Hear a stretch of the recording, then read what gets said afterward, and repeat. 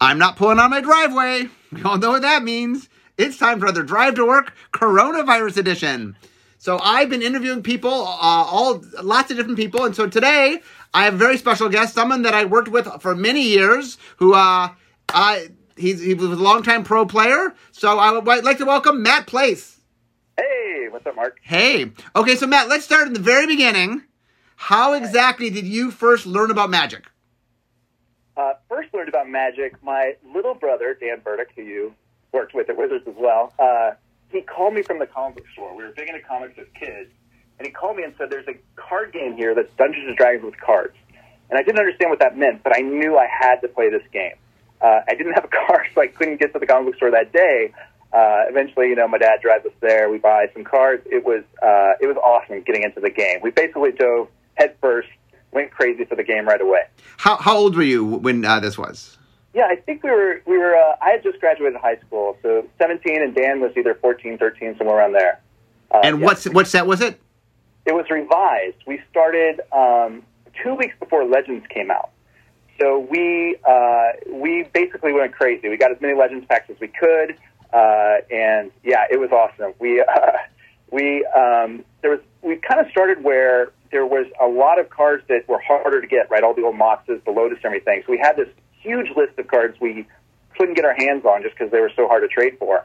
And so Legends coming out and giving us a way to have some cards that other people wanted kind of began the trading game for us, right? We could actually trade. My little brother, Dan, he got traded an Elder Dragon for a Pearl, Mox Pearl. And we all just, blew our minds, right? Oh my gosh, we actually have one of the power cards. So a lot of the early game for us actually was trading. It was awesome. So do you remember the quirky thing about the Legends packs? Oh, yeah, they each had an insert, right, that told you the rules. No, they did. That's what they're talking about. There was a mess up in Legend packs. Yeah. You remember what this is? Yes, A and B box. I totally remember. Yes. So for those that might not have been around back in 1994, there were two sheets. The uncommons were in two sheets. And due to an error, they didn't get mixed. So any box either had the A sheet or had the B sheet.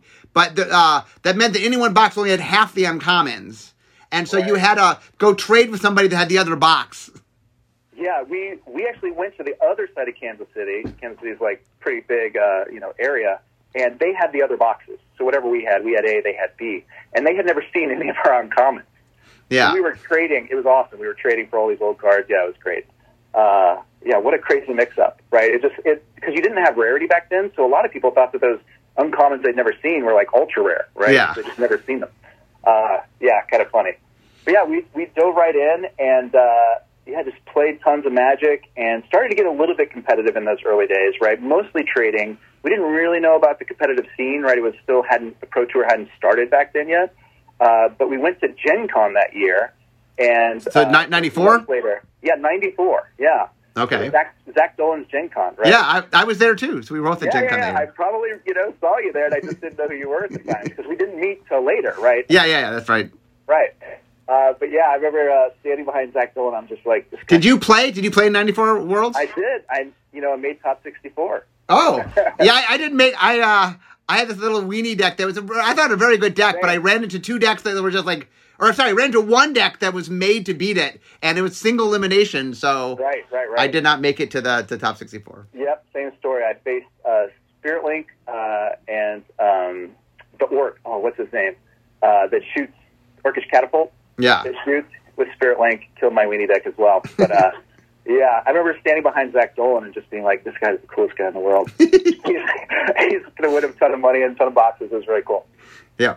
You went. So how did you get involved in competitive Magic? Well, so locally, before the Pro Tour, they started running a few like $100 tournaments, which was kind of mind blowing, right? And I started going to college before the first PT, and a local tournament at VisionCon, it was called. They said, "All right, everybody, we're not going to run the rounds for you. You guys have to do the pairings. Everybody, put a $5 bill in this brown box, and whoever wins gets all the money." And so, we started playing, and we're running our pairings ourselves, and I ended up winning. And I was like, why am I going to college? You could just win $255 playing Magic. What am I doing? So, and it was actually, I changed my path, right? The Pro Tour came out the next year, right? It was in January of 95? I think early February 95? February? Okay, yeah. I think it was like February 2nd or something. Okay, so yeah, I guess a semester after I started. It's been a while. Yeah, and it was just amazing going to the Pro Tour, seeing how much Magic mattered to everybody there. Right, it was such a big deal, and the idea of winning a Pro Tour just became like an obsession. Right, like this is the ultimate thing to do. Meeting people like Scap and all the people running it, it was great. I remember looking at the wall, and it said, "Oh, we're going to run." It had like list. I don't know if you remember this, but it said like, "Here's all the other tournaments, and here's how much money it's going to give away." And it was a total of $1 million or more for that first year of Pro Tours. I was just thinking, how is this possible? This is just crazy cool. So yeah, went all in. Okay, so you go all in. So let's talk a little bit about Mites. Pro Tour Mites. Oh, Mites. Yeah. Flew out there. So it was in a castle, right? Right, it was in a castle, right. So in Germany. In Germany, right. And this is, 97, I forget, September, November, somewhere around there. And, ended up winning the Pro Tour. And, for a long time we would talk about just how great it would be, right? Like, it was an obsession with me and some of my friends, Brian Weitzman, one of my best friends, want to win a Pro Tour. And then it actually happened. It was totally surreal. And this was one of the first 10 Pro Tours, so it was still new, it was awesome. Actually got there. Who'd you play in the finals? The very finals was Steve O'Mahony Schwartz, an old friend. It was crazy. It was a Rochester draft. So it was the version where everything's face up, which you guys don't do anymore for good reason, I think. But real quickly, there's for people that might not know, Rochester draft. Instead of keeping the thing in your hand where no one can see it, you open up one pack, all the cards are laid out, and then players take turns picking any of the cards that are up, and then you sort of snake back and forth. So you go 1 through 8, and then 8 picks the second time, 7, 6, 5, 4, 3, 2, 1. Right. And in addition, so it's crazy just to see what everybody's picking, right? But in addition to that, you also knew you were playing the player directly across the table from you. So in the top 8 of the Pro Tour, I'm drafting red-black. Thought it was good, had a lot of good buyback cards back in Tempest, right? And my opponent for round 1, Chris Bishop, he was playing COP red, COP black. That's what he decided to draft. And not good for a black-red deck. I was like, wow, really? This is how I go out in the top 8. My opponent's just main decking game 1, 5 COPs against me. And somehow I win that matchup. But yeah, I remember just feeling that, like, oh my gosh, just a sinking feeling of, wow, this is how I'm going out. Okay, so the next, I'll tell you my next big moment for you and I. See if I think was the World Championship in Berlin. Is that right? Oh yeah. Yeah. So what happens in Berlin? Well, in Berlin, I hadn't played Magic in a while, and I went there with on my rating, right? So back then you could still be qualified for stuff on rating. So I hadn't played in a while, but my rating was still high enough. I went there, and I did medium, right? Did okay in some of the formats, but didn't do great. And I happened to sit down with Richard Garfield for breakfast one of the mornings. And I hadn't thought too much about it, right? The idea of working at Wizards was always like wouldn't that be cool? But didn't really focus on it. So I just threw it out, like, hey, Richard, what should I do if I want to get a job there? And he's like, oh, you should talk to Mark and Randy. And so I did. We knew each other, of course, from all the days back in the Pro Tour days. And so I ended up doing the spotting for the tournament and chatting with you guys. And and then after chatting with you, eventually got the job. So real quickly, Randy and I used to do the video commentary at the time on the last day. I was the producer, and Randy was one of the commentators. And I remember you coming up to me. It was like at brunch. This is my memory of it. I think the hotel we were staying in had like a free breakfast or something, like a little buffet. And you came up to me during that, and you're like, I want to work at Wizards. And I'm like, okay, that sounds like a good idea. I'll see what we can do. Yeah. And I was a big advocate for you because you and I were friends, and I thought you would be a great contribution or a great addition, which you were. So. Well, thank you. Yeah, it was. Thank you for being an advocate for me. It is crazy how much that changed the trajectory of my life working at Wizards. Yeah. Okay, so what was it like coming to work at Wizards? You're a Pro Tour player. I mean, Magic's been part of your life for a long time. When did you start? What year did you start at Wizards? Started September of 2003. 2003. So you started playing in 94. So yep. Were you at the first Pro Tour? Yeah. So you were the first Pro Tour in 2005. So 8 years later, past that, you start working Wizards. What was that like? It was amazing. It was also nerve-wracking. So I was working for Brian Schneider, who worked for Randy, right? Mm-hmm. And I came in basically to be a playtester was my role, right? Build some decks, try to break things so that the balance that we, eventually ship is better. And it was nerve-wracking, right? I didn't know game design, wasn't sure how I was going to do. And I show up, and Brian Schneider, good friend as well, to this day, he's like, okay, let's build some decks. Fifth Dawn was still in, it was in pencils down mode, we called it, right? So you weren't supposed to change things, but you could, right? And so I'm playing, and I'm like, oh, hey, I think this Ironworks card is too good. Let's up the cost. And Schneider's like, yeah, we'll change it to 4. Turns out it's still very good at 4. The other one that I only changed 2 cards in the set, right? And the other one was Serum Vision. Okay. It used to be an instant. And it's still tier 1. So, yeah. So I feel good about that. Okay, so it was Fifth Dawn was your first set? Yeah, Fifth Dawn was the first set I actually got to make an impact on, yeah. So it's interesting. One of the people I interviewed relatively recently was Aaron Forsyth. And Fifth Dawn was the first set that he had done work on, because at the time he was running the website, and we brought him on Fifth Dawn to, quote-unquote, wrote an article, but he ended up sort of proving his chops, and we ended up hiring him in R&D. So you and he must have started around the same time in R&D. Yeah, he was there, I think, maybe not a year, but many months before me, because I was at the very tail end of Fifth Dawn. Yeah. Right? Well, I don't think he was in R&D during Fifth Dawn, or did he come in at the end? No, right, yeah. When I started, he was still on the web team. Yeah, okay. And it wasn't too long. I feel like it was within the first couple months that he moved on this. Yeah, he moved pretty quick. Yeah. Also, 2003, just try to give people some time frame. December of 2003, I mean, you started earlier in the year, but December 2003 is when I became head designer, so. Okay, yeah. That's anyway. all I remember is you being head designer, I guess. Well, I mean, I was head designer most of your time there, but 98% of the time I was there, yeah. Okay, so you worked on Fifth Dawn. So what was the first team you were on? The first team was Kamigawa, I guess, right? Is that right? Were you on the design or development? It might have been 9th edition. They're close, right? You were development, I assume, right?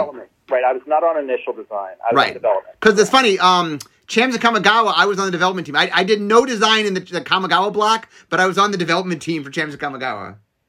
Yeah, funny. So we were on the team together. Yeah, that might have been our first team together. Yeah, I got to be on a lot of. You did development teams, at least once a year? And back in the day. Well, way back in the day, I did a lot of development teams. But around the time you were there, I'd maybe do one a year.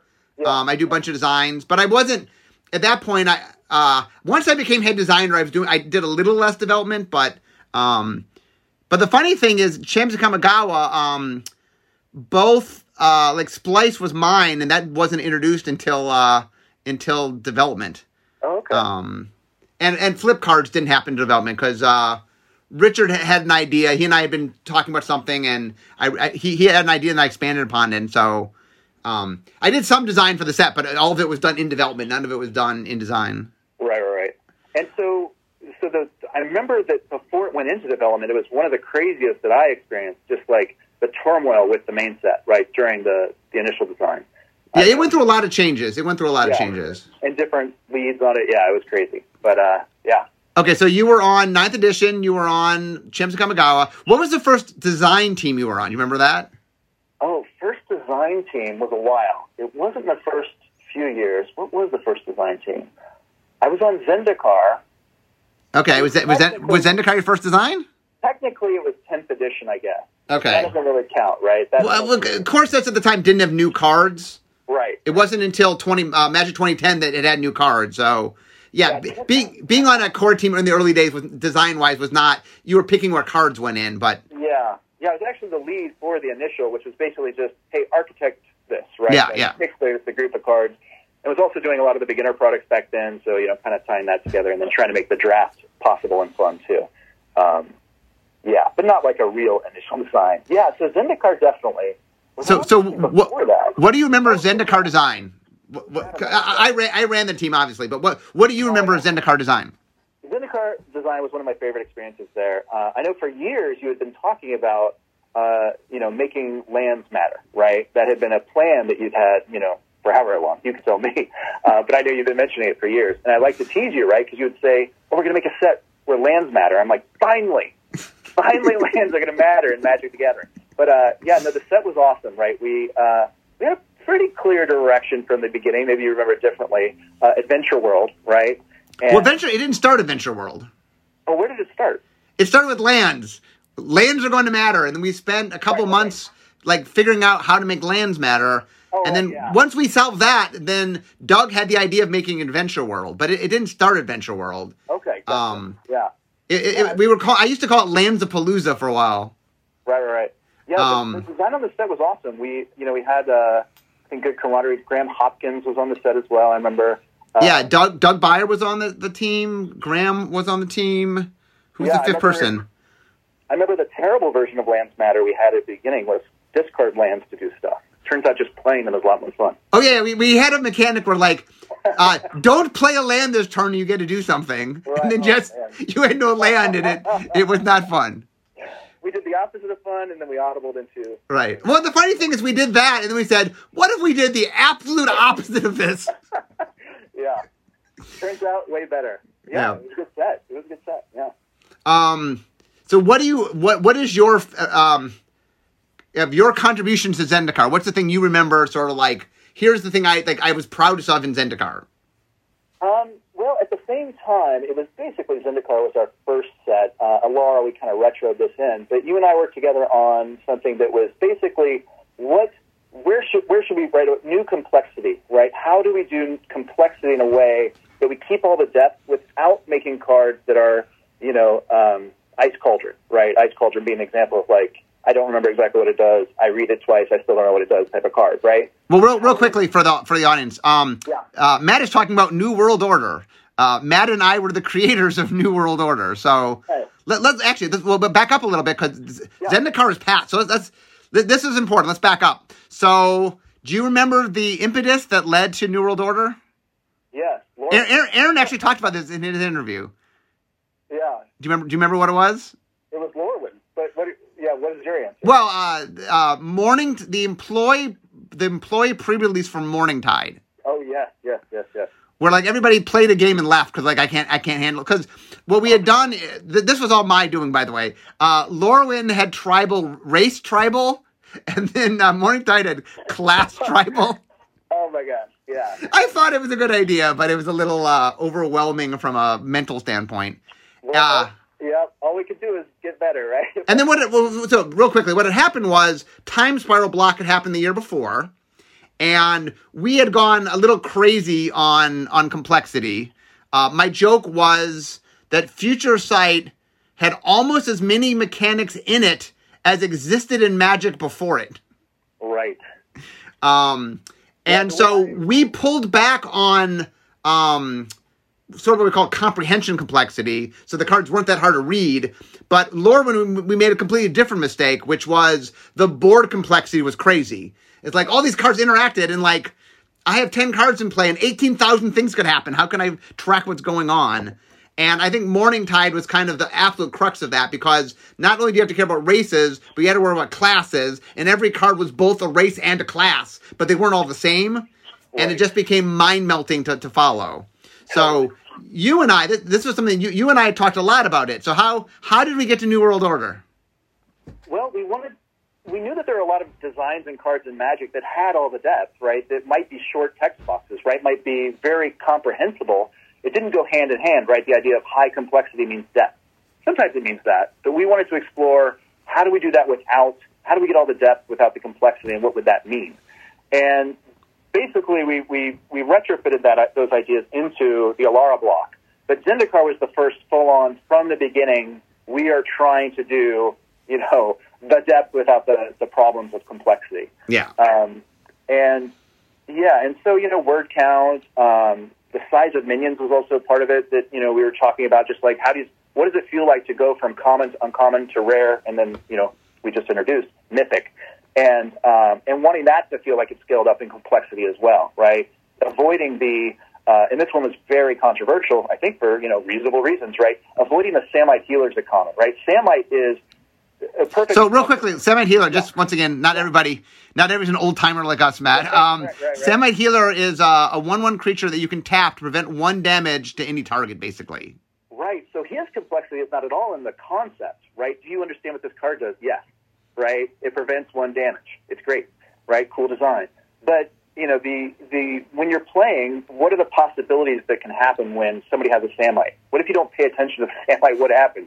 Well, you send your 3/3, your Hill Giant into their Hill Giant, right? And you just lose your Hill Giant, right? And how much do I need to think about your side of the board when I'm making these plays? And it rubbed a lot of people wrong inside of R&D to say that Samite's actually a big offender, and maybe he's not supposed to be a common anymore, right? Maybe he's supposed to be higher rarity so that we stop making such complex boards. And so we did that, right? We started moving stuff up to let the, complexity be a bit more, you get into it at higher costs or higher rarities, right? Yeah, so one of the big things that I think, you and I spent a lot of time on this problem, and the eureka moment was, it's not that we didn't want Magic to have complexity, we just wanted to make sure that the complexity ramped up as you got into the game, so that when you first started playing, it wasn't as complex as it was, in your 10th year. Right. And the big eureka moment we had was that it was about rarity. That commons, that when you open a Magic pack, most of the cards you open are a common. So if I've only opened up 3 or 4 packs, mostly what I have is commons. And what we realized was, if we could control the complexity of common, if we could really monitor it, that really is what New World Order is about. It's not about lowering complexity of the whole set. In fact, some of the higher rarities get more complex, but common gets less complex. And that was, you and I, when we first pitched this, it took R&D a little while to get on board, because what we were saying is, there are things that we always do at common that we shouldn't do at common. Samite Healer was a good example. Like, Tim style effects is another thing. Like, anything in which I'm doing combat, and if that thing exists, I have to do all this math to understand what's going on. Right. Yeah, exactly. And I think a lot of the discussion in R&D was helped by, us saying, yes, at higher rarities, we could even, like you just said, we could even be more complex, because we're not trying to dumb the game down at all, right? If we have an awesome design that's going to be tons of fun for the advanced player, we should put it in the set, right? We should never say no to cool stuff, right? Right, but, it really made us rethink about commons, the role of commons. And a lot of people, I think, when they hear New World Order, they assume a lot of things that's not what it is. And really, the crux of New World Order is, how do we control complexity at common to help the newer, less experienced player sort of make the game not quite as complex for that person? Because the big idea here is, if I buy 4 packs, mostly what I have is commons. But if I buy hundreds of packs, I'm not focused on commons anymore, And that as you buy more packs, you change your focus on what rarity you focus on. And so, anyway, I remember we made a big document. This was, for the behind the scenes here, it wasn't like Matt and I said, let's do this, and everybody's like, okay, let's do this. We had to kind of sell it. And we did a big presentation, and we wrote there's a document somewhere you and I wrote together. And it really took a while to sort of, R&D did come around, they did get it, but it took a little bit of salesmanship on our part to sort of explain to everybody why this mattered and why it was important and what constitutes a red flag, and it took a while to get there. Yeah, and I think over the years it was just so healthy for Magic to kind of have that almost reset in terms of how do you look at complexity, because I'm sure we were wrong about a lot of the stuff we were saying, and more learning was yet to be done on what's the right way to do it. But I think it was just really good because we certainly lost our way in Lorwyn and Time Spiral, right? Like, the joke I like to tell, when we're designing Time Spiral is, specifically Future Sight is, we come up with something that's like, hey, isn't this a bad design? Isn't this too complex? And the answer was like, yeah, but what if it wasn't? This is Future Sight. What if it wasn't? What if we did this? Right? And it's like, uh-oh, and then we shipped those. Whoops. Yeah. So yeah, the funny thing. Reset. Yeah, the funny thing about Time Spiral Block was, on some level, it was us playing at a very high level. Like Planar Chaos is a good example. Like, if you really, really understand the color pie, there was some neat experimentation we were doing. But if you don't, it was just like we were just messing with the color pie, and now we confused you what it meant. Right. Even to this day on my blog, people all the time are like, but this card exists in Planar Chaos. And I'm like, oh no, what have I done? Right. So, okay, so you were on the design for Zendikar. Did you work on anything else in Zendikar Block? Say it again, sorry? Did you work on anything else in Zendikar Block? Yeah, let's see. Right, I was the third set, Rise of Eldrazi, I was the lead dev. Was that your first lead dev? No, my first was all the way back in Ravnica, original Ravnica, believe it or not. Okay, what was your first lead dev? Dissension. Okay. Yeah. Oh, that was Aaron's first lead as a designer, right? Yeah, we got to team up. Yeah. Yeah. Okay, so your first lead, what if we say dev, we mean development. So right. Before the current system right now, we have vision design, set design, play design. Before that, for many, many years, we had design and development is what we called it. And Matt was on the development team, so Matt led development teams. He also was sometimes on design teams, but you never led a design team, I don't believe. Yeah, just a base set, not a real set. Right. Yeah. Okay, so your first lead development was Dissension. What was your second? Oh, wait, sorry, before we get to that, what was it like leading, you led a Ravnica set. What was that like? You led development of a Ravnica set. Well, honestly, it was an honor, right? Like, if you look at the sets surrounding Ravnica, Ravnica is a total gem, right? Like, it is a shining star relative to other sets that were made back then. But, yeah, it was awesome. It was fun. It was, first experience for me. There's so many things back then that I understand now that I didn't know then. But it was actually probably one of the easier ones, right? Because the Ravnica block in general was so structured, and because it was the third and we knew what cycles and where we were at with the other sets, it was, a lot of the slots were plug and play, right? Okay, now we need the hybrid uncommon for this, new color pair, and et cetera, et cetera. But, well, also, notice that the set had its first time design lead and first time development lead. The structure was, we felt more comfortable letting people sort of, right. It was a good first set to work on. Yeah, it makes sense to let the noobs do it. Yeah, and we added a little bit, right? We wanted a twist, so we came up with the split card gold cards, right? Yeah, yep. Kind of showed on it. Yeah, that was a lot of fun working on those. Those are fun cards. Yeah, they definitely were. Player for sure. Yeah. Yeah. Okay, so what was your second? By the way, it was crazy too. Like hearing from Dan just how R&D works these days, which I don't totally understand anymore. But just the size, right? Like, is it like how many times bigger is R&D now? It is infinitely bigger. So Studio X, we reconfigured how we Studio X, which is the tabletop magic group. Now, given it involves printers and graphic designers, and so it's more than just old school R&D. But I mean, we're well over 100 people. That I don't even understand that. Yeah. Because if you were to say how many people in R&D when we were on when I was there, it was 8 to 9, maybe 10 full time R&D. When I started, there were 4 of us that just did every set. That was wow. Magic R&D. Yeah, crazy. So we had doubled or more. Yeah. When I was there, but yeah, it was not a dozen people, right? And then there was the other people that worked on maybe other projects in the company that would also be team members on sets. Yeah. You would kind of count too, right? But right. Back in the day, R&D also, we made more games. There was a point where we made more games, and when I was talking with Aaron, we chatted about this a little bit. Like he did the G.I. Joe TCG and stuff like that. So yeah, with Devin Lowe and yeah. So okay, so we're almost. I'm almost to work here. Believe it or not, I'm almost to my den. So as a wrap up here, so I'm gonna. What was? Let's finish by talking about Dissension. What was your favorite part of Dissension? What was the thing that you were like proudest of? Let's see. What was I proudest of? I mean, I loved the draft format just of the whole block. Right, it was super fun. People loved it for years and years and years. People would name it as their favorite. Yeah, I'm proud of a lot of things. I like the core mechanics that we did for each of the for the pairs, right? Rakdos and all the other ones. It was Rakdos and Azorius and Simic.